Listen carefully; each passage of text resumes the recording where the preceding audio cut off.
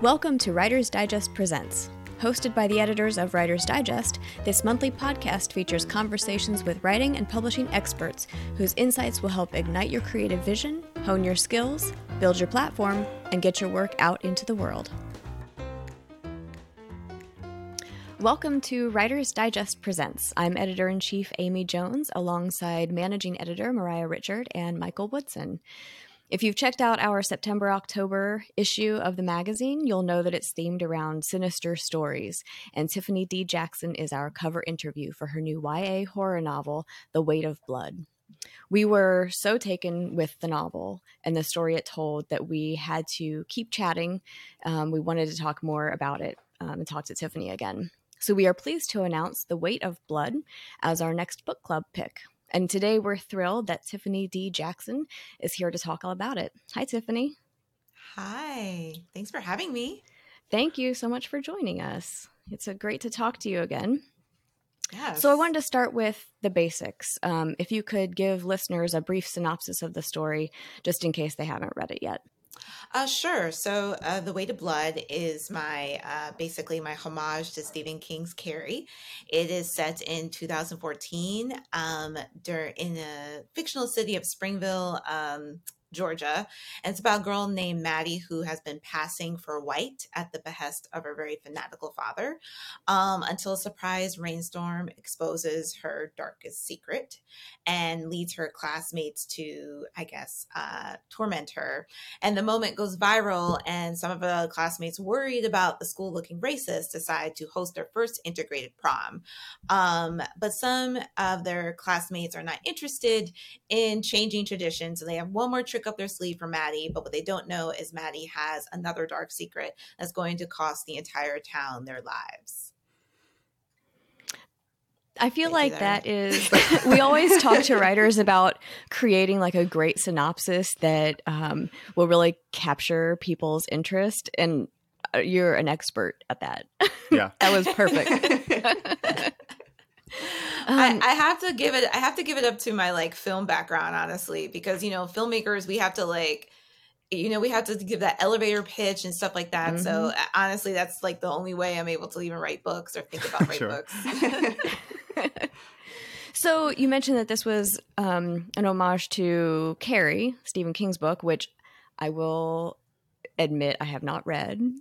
But so what sparked the idea for writing this story at the beginning? Is this an idea you had in the back of your head for many years, or did something in the news spark the interest in writing it?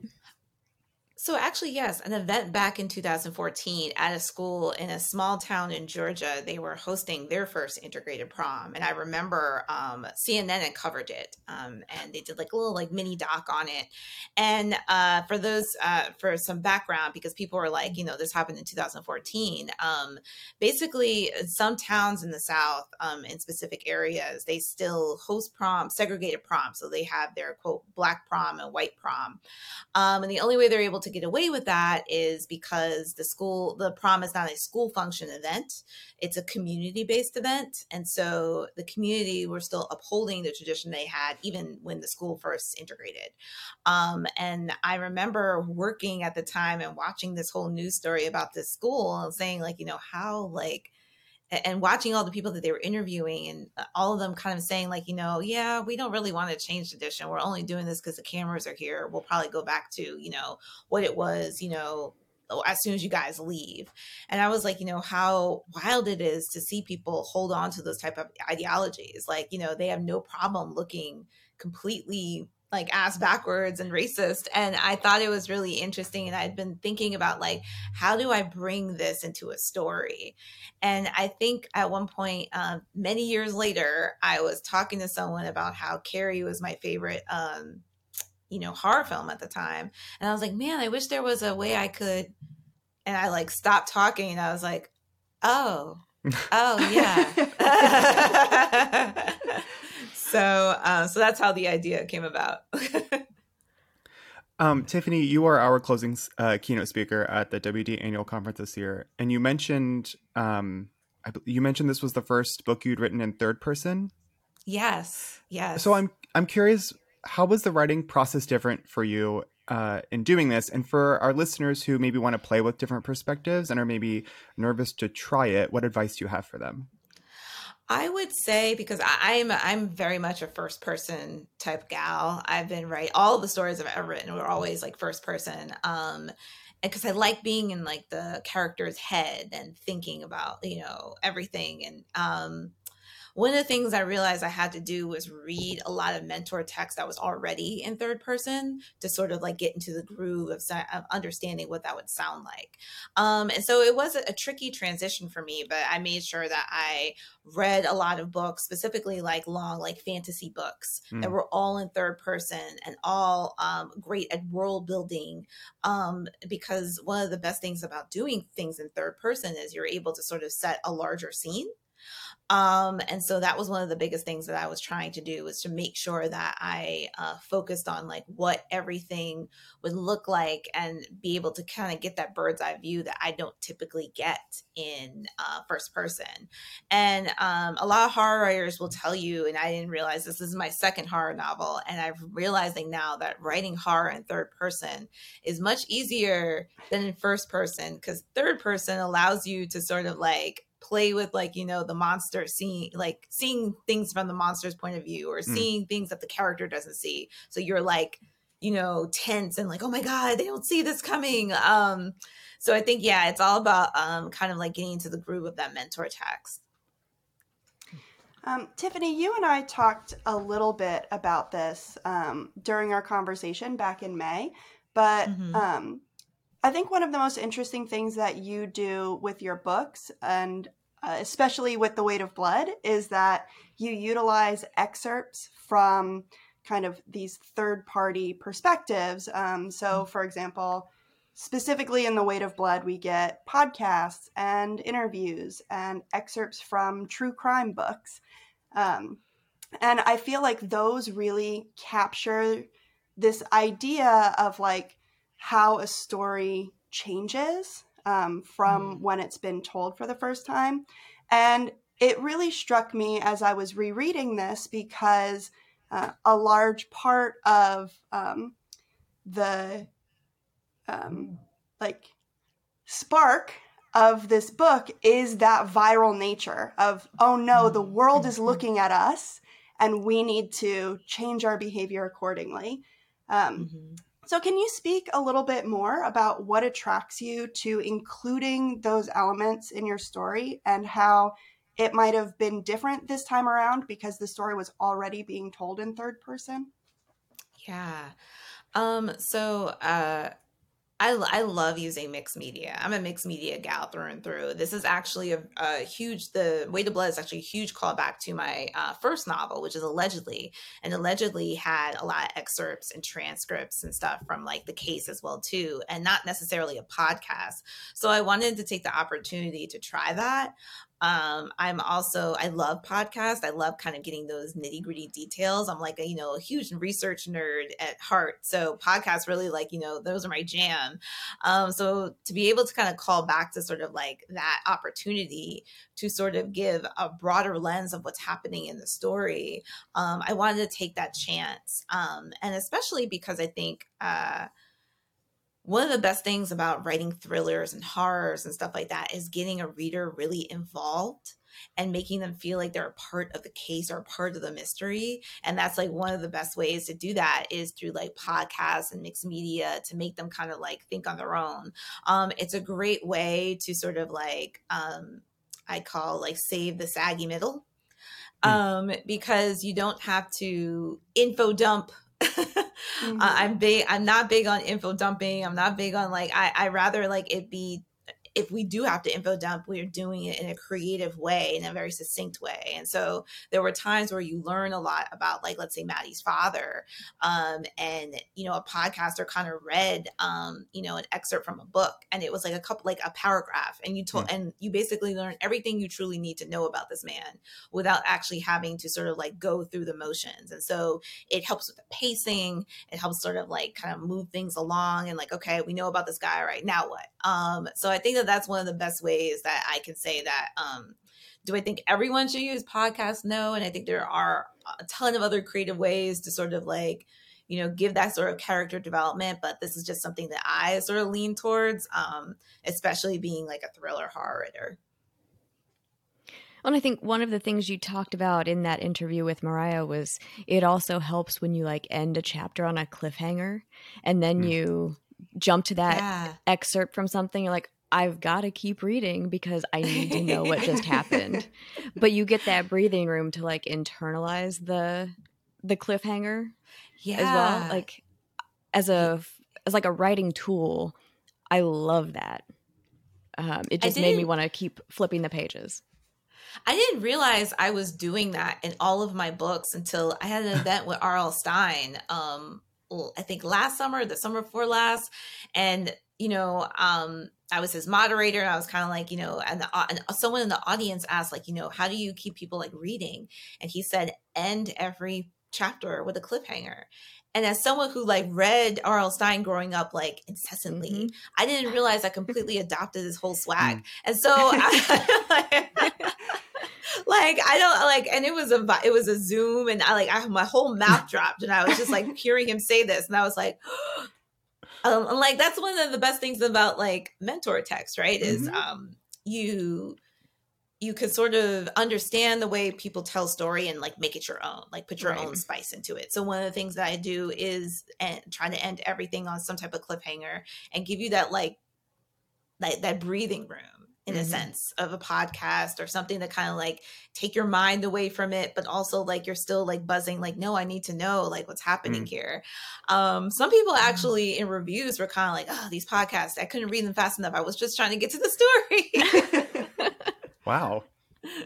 I know. I think they added so much, because like you said, they get that information in there, but they also hint at what's to come. So it's like totally it follows the cliffhanger, but then it's its own cliffhanger too, because you want to know what are they referring to?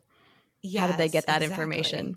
And I think for me, like, especially when we're talking about young adults and today's young adults, like, I think there is this like really important thing we have to keep in mind that like they're growing up online and they're being viewed in ways that might not be necessarily true to who they are. And they're kind of learning a performance. And so like, I think it's so important, especially you spoke a little bit about allegedly, and that one I think had the same kind of weight to this as in The Weight of Blood, where how I was experiencing the character was not exactly aligned with how these third-party elements were discussing them. And then I kept saying to myself, these are kids. These are young people, and you're talking about them as if they are a case study, as if there's something to be looked at and judged on a different scale. So I think it's really important to keep that in mind especially I feel when we're talking about horror and thriller, which can have heavier, darker themes. And there's always that like element of, I find that when I talk to a lot of kids about like stories and stuff like that, there's always this element of like feeling they're misunderstood. And so it's always fun to kind of like see things from their perspective, i.e. like Maddie and in The Weight of Blood. But then you get this like adult perspective and like, they completely missed the mark. And it sort of like aligns with the idea of like, sometimes people aren't going to understand you, but you still have to live in your truth. And so I think that's one of the biggest things that I like tell kids is like, adults get it wrong too. And I think it's important to show that adults aren't perfect human beings and, allow them to understand that as you grow, you're still growing. I mean, I'm a whole super senior at this point in my life. And so I think it's important to understand that you are a continually evolving human being, that, it's not like you don't turn perfect as soon as you turn 18. And I think there's this misconception that, adults don't make mistakes and stuff like that. So I think that's important for us to, kind of give them that like perspective, like, adults are looking at you and be completely wrong about who you truly are. And that doesn't invalidate your feelings and invalidate your experiences. So you mentioned Maddie and like knowing who you are. So I want to talk about her for a little bit, because when I picked up the book, I hadn't read Carrie, so I had no background for the inspiration or the homage part of it, but I kind of expected Maddie to know that she was passing as white, and that she was in on that secret a little bit. Yeah. And then in some ways she knew she had a secret, but she didn't really know what that was. What made you choose to have her not know her history? And when did you know that that was the right choice for the novel? Or like, was there ever a draft where you kept her in the dark for longer? I think ultimately she knew that she was Black, or that she, was biracial. But I think the issue was, she experienced, like, through her father, who's sort of like, hammered into her that this is a bad thing for you to be and that you need to keep this dark secret. And she even at one point in the novel experiences or sees someone else experiencing things in a wrong way, or she was tormented, and she was like, if I'm tormented just being like, quote unquote white, what will they do to me if they actually knew the truth? And so it became this obsession in a lot of ways for both Maddie and her father to keep this dark secret. And I think it really calls back to, there were so many African Americans who passed as white during, the Reconstructive era, and even further, because they were at some point trying to look for a better life and better opportunities. But when you know that you are something else, and that, you could be killed for doing the things that you're doing, like killed for like, sitting in like an all white restaurant, or, a whites only, or drinking out of a whites only fountain, you just live in this chronic fear. And so that's one of the things I knew I wanted to focus on, is the chronic fear that Maddie was feeling at all moments during her entire like existence. And that was something that I wanted to sort of expound upon, because the idea of passing is incredibly frightening. There is something inherently, or I want to say there's something like just incredibly terrifying about the moment, about like your decision to like pass as a white person and like, maybe marry a white man who doesn't actually know your history, and then still bear children, and you're worried about they may actually not look like you. There is so much fear in that. And that is something that Maddie truly experienced throughout this novel. But then when she did sort of like, when she was exposed, i.e. her hair got wet and, her classmates like instantly knew, there was denial there at some point, like from her father. It was trying to like pretend like, none of this ever existed. But then she started to like question, she started to like kind of like think about it and be like, well, hey, like what would happen if I was Black? And her, it became a moment of her starting to explore that Blackness, but still being like fearful of it as well too, because she didn't know, quote unquote, how to be Black. Well, and that kind of connects to another thought that I had, that's not necessarily a question, but I also read White Smoke recently, one of your other novels. And in both that book and The Weight of Blood, like, the adults try to keep these teens from finding out like critical information about themselves, about the town. And, for whatever reason, they're trying to like protect the kids, or they just don't want the secret coming out. They don't want bad publicity. But the kids always find out the truth. Like, they always know how to use the tools at hand. And in this case, it's, the internet. If they want to know something bad enough, they will find a way to figure it out. And I love that is presented in both of those books. I mean, because that's ultimately a thing that happens in real life. Like, kids always will always have like their instincts are much sharper than ours. Like, they know when something is wrong, and they know when something is up. They have like this like inherent energy about them, because I guess they're like very much a raw palate. In a way.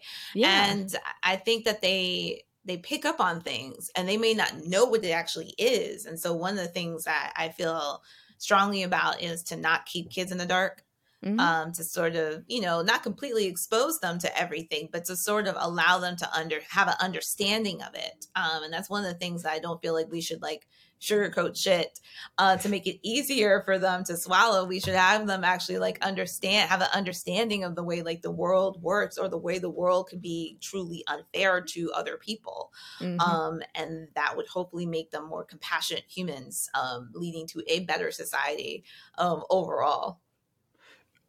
Amy just mentioned like a town's history, and you at the beginning mentioned that this is a fictional town, and I think that it just feels so real and tangible and deeply atmospheric in a way that like is so important to the success of this story. And I just want to know, like, how did you, I guess, like put yourself there in a place where like I think it leads to sort of like the podcast parts and the other interview parts that make this town feel genuinely real, that like I found myself Googling it to be like, did she visit this place? But I'm just curious, like, how do you pull out those details and then enrich the story from the place that they're living? So to be honest, I didn't, I went to high school in a semi-small town. I went to high school, up, in Westchester, like in Cortland Manor area. My parents live, in Buchanan, which is right near Indian Point. So there is a power plant right there. So I knew what it was like to live near a power plant. So that was like one sort of like tidbit. But I really didn't know anything about like small town, like true small town living. So it was a lot of like research that had to like happen. Hilariously, I know nothing about like sports towns. Like I know nothing about like Friday Night Lights. So I ended up like watching the whole series to kind of have an understanding of how important like, high school football is to an entire town. I was like, why are they worried about like high school football? Like, why is like the gas station guy like talking to the coach? Like it was really like, I had to get a crash course in like football in general.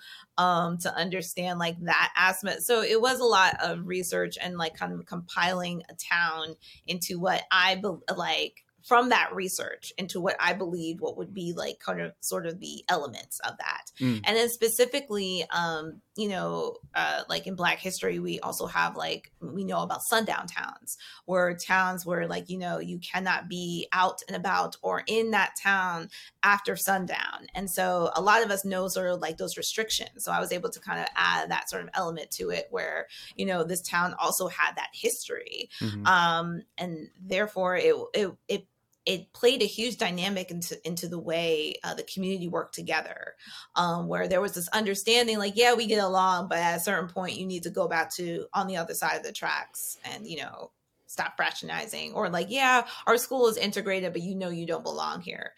So a lot of people have had that experiences. So, being able to really kind of take that and develop that into this one town, like taking bits and pieces from different people's towns, was the only way I was able to sort of like create this, which, I gotta give it to like a lot of like the world building that I've been reading in some fantasy novels and some like, even like old Stephen King novels, like having that like, mentor text and knowing how to really like plant a character in a place that actually like the place is its own character in a way, is definitely truly important to the writing process.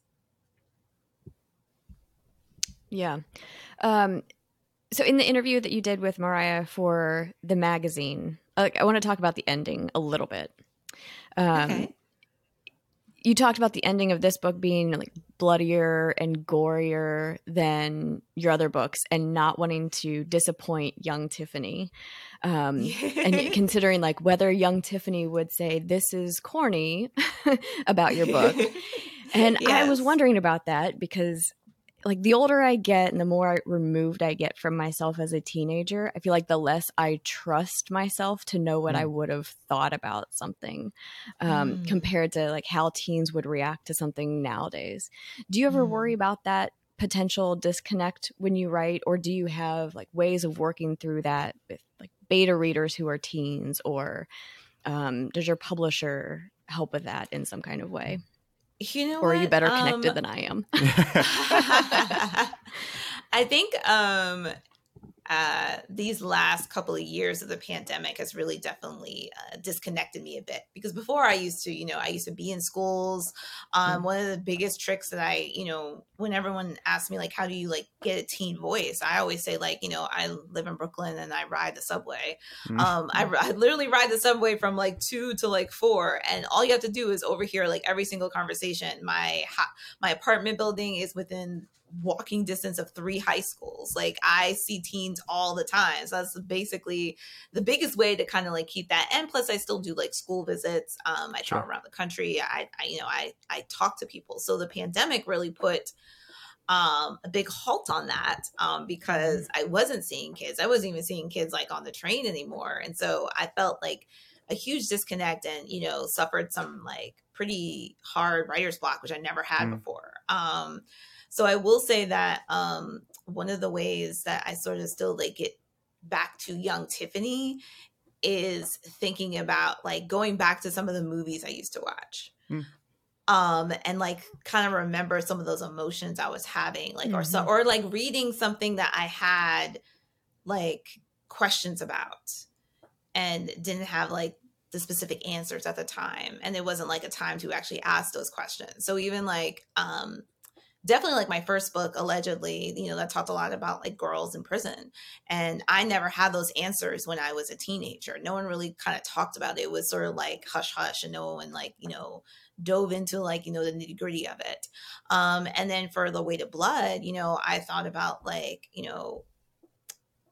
going to proms and being what it would be like to, be an interracial kid.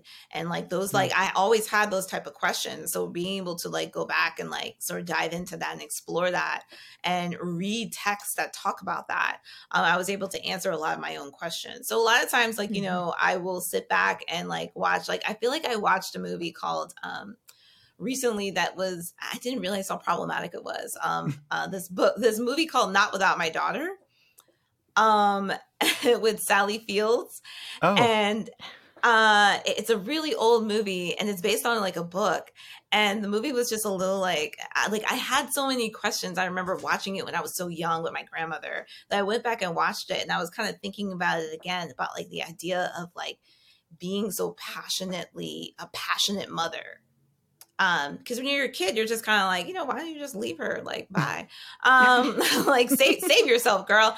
But now that I'm an older woman, like, I don't have a child, but I have a dog. I can see myself saying like, yeah, I couldn't imagine leaving my dog somewhere, or my child, so my niece or my godson anywhere. Like, so there is something to be said about going back to previous works or previous things that you loved, that you remembered, and kind of exploring that inner child again. Because that's a lot of the things that I don't think a lot of young adult authors realize, that they're actually just kind of writing to their inner child and answering questions for their inner child. And it's unpacking things, it's exploring things. It's like we're doing our own little therapy in a lot of ways. That's such an interesting way to look at it. I love that. Yeah. I mean, even though like I'm a young adult writer, I have a huge adult fan base. Sure. A lot of adult women read my books, and they're always asking like, when are you going to write for adults? And I was just like, I already am. I do. Yeah. I do. And it's like, I already do. Yeah, absolutely.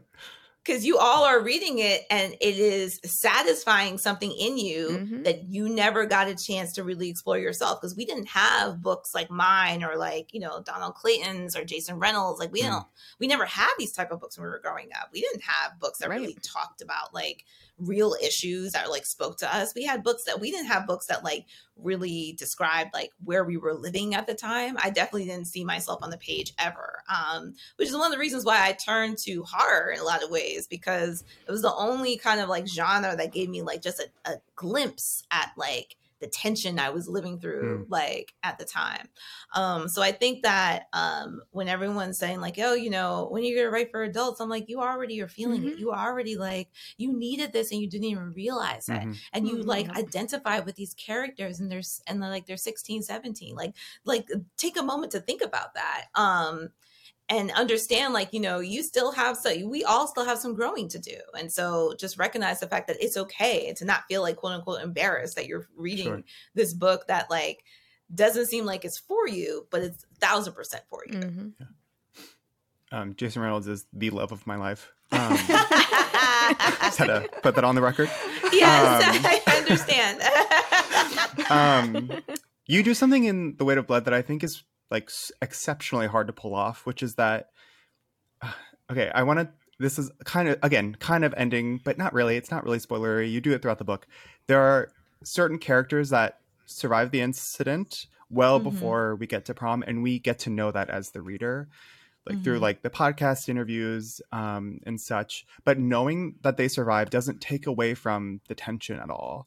And like, because it's kind of in a weird state of reading where you're like, knowing that they survived doesn't mean that they were like out of harm's way or that they weren't affected in some way.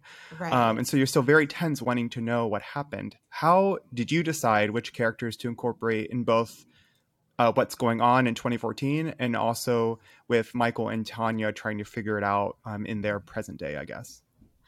I think I've always been in love with books that sort of like kind of spoil the ending in the very beginning, because despite knowing what's going to happen, you still want to know how it happened. Right. And so that was like a big thing for me, like in this book, is that I want to tell you everything that happened real early. Like even the first page, like the first page is like a excerpt from the podcast. And it literally says like, you know, basically everyone is dead. And so, so there's no surprises. It's like, but it's more like how it happened. And that's like kind of the journey is like the best part. Right. So I think one of the ways I wanted to make sure that the story sort of like lived is to not have every evil person or every problematic person in the book die, because then there would be no lesson there. And I also wanted to like, you know, explore kind of like real life, like this, like sort of like paint this also for kids, is to also know like, yeah, there's going to be people who are going to survive, like the good guys are going to die. Like some good guys are going to die, and then there's some who are going to live.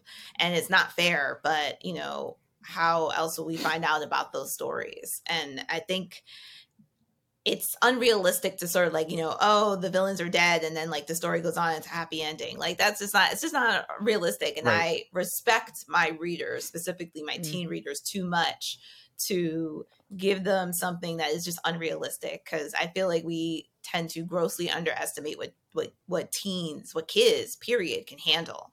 And so I think that was a big part of the reason why I wanted to make sure that, you know, some of the problematic people make it at the end, some of the heroes do not make it at the end, and I think that is 100% what life is all about as well too.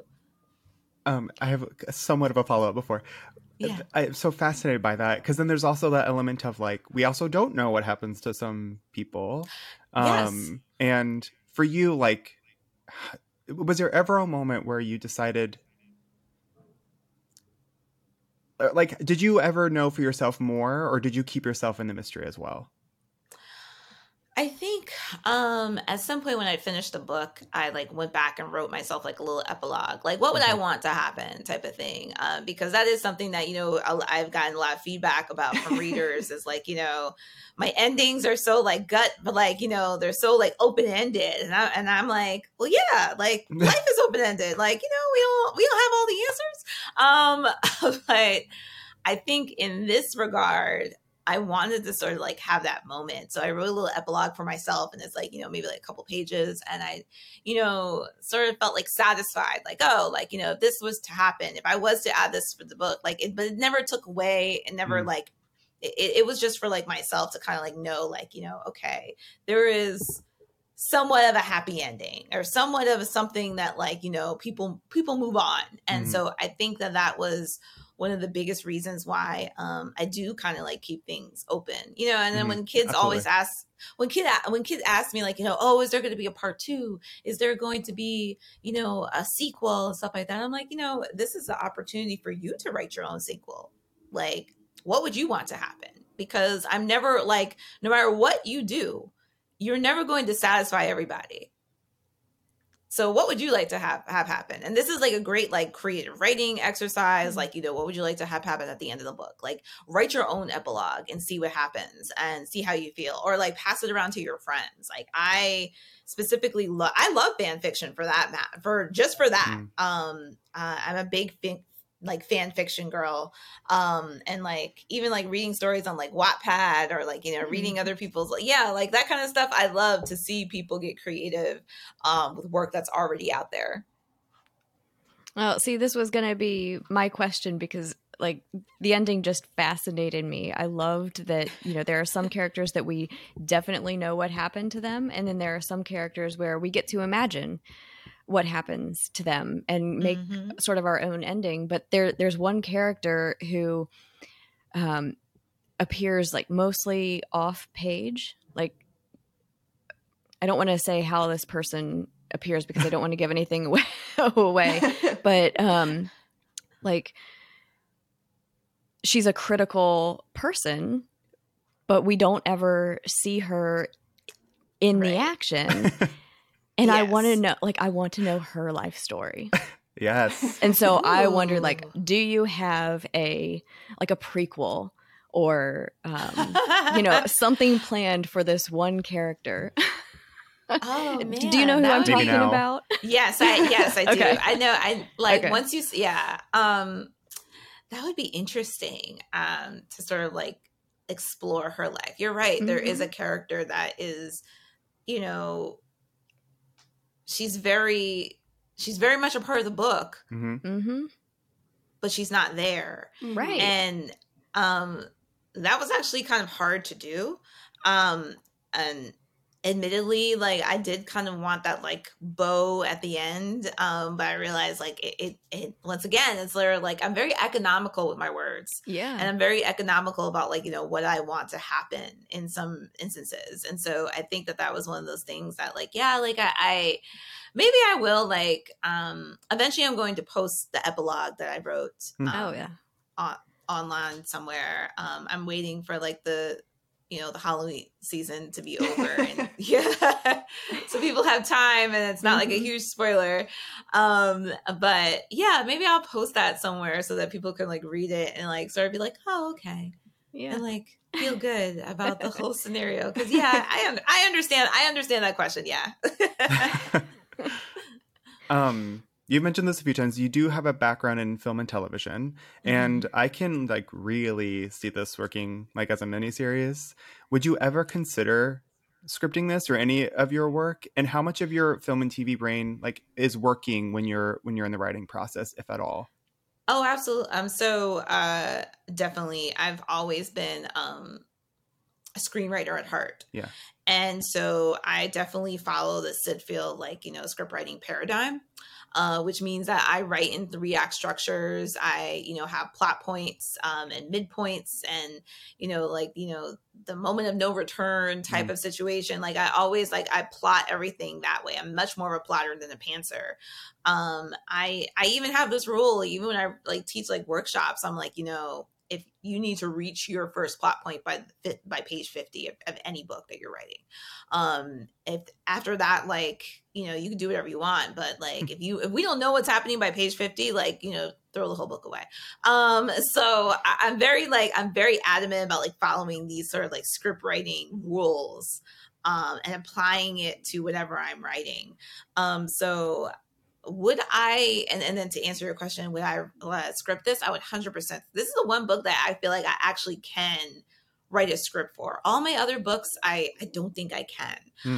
And mostly because I feel like those books, you know, one of the elements of like all my books are like very much like my babies, like, you know, like, and one of the things that happens when you turn a book into a movie is like you lose a lot of elements of it. And I love all the elements of all of my books. So I don't want to lose a character. I want every scene to be there. So it's sort of like releasing the reins, and I feel like other people would do a better job. So I'm always like, you know, someone else write this, someone else kind of like take this on. But for this book, I think because I was so passionate about the podcast, and you know, I could see it more. Like I could see the things like I should take out in order to make it the best script possible. So I feel like this is the one book I probably can, but the other ones, no. Every book that like if anyone wants the option, I'm always like, go ahead. Yeah, sure. I'm not gonna like argue with you. Whatever you want to take out is totally cool. Like, yeah, I'm a bit more like, especially knowing like the film side and the TV side. Right. I'm not too precious about it. Like I know I can't physically do it, but I don't mind other people doing it. Oh, I can't wait to watch it then. I know, me too. Thank you. Oh, Tiffany, this has been a fantastic chat. Thank you so much for joining us. I really love the book. Thank you so much for having me. The other book that I read of yours, like, you're right, I am an adult, but fan for life. Like, YA is for adults. Yes, Absolutely. Thank you so much. All right. Well, thank you again for joining us, and hopefully we'll have you back to talk about your next book sometime. For this month's writing prompt, choose a book you've read with an open to interpretation ending.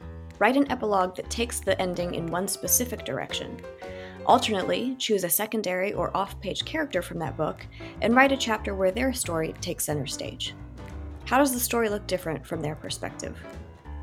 Thanks for listening to Writer's Digest Presents. Visit writersdigest.com for more writing prompts, advice, and inspiration. Email us at writers.digest@aimmedia.com to share your feedback, and join us on social media at Writers Digest to share your thoughts about The Weight of Blood by Tiffany D. Jackson. We look forward to hearing from you.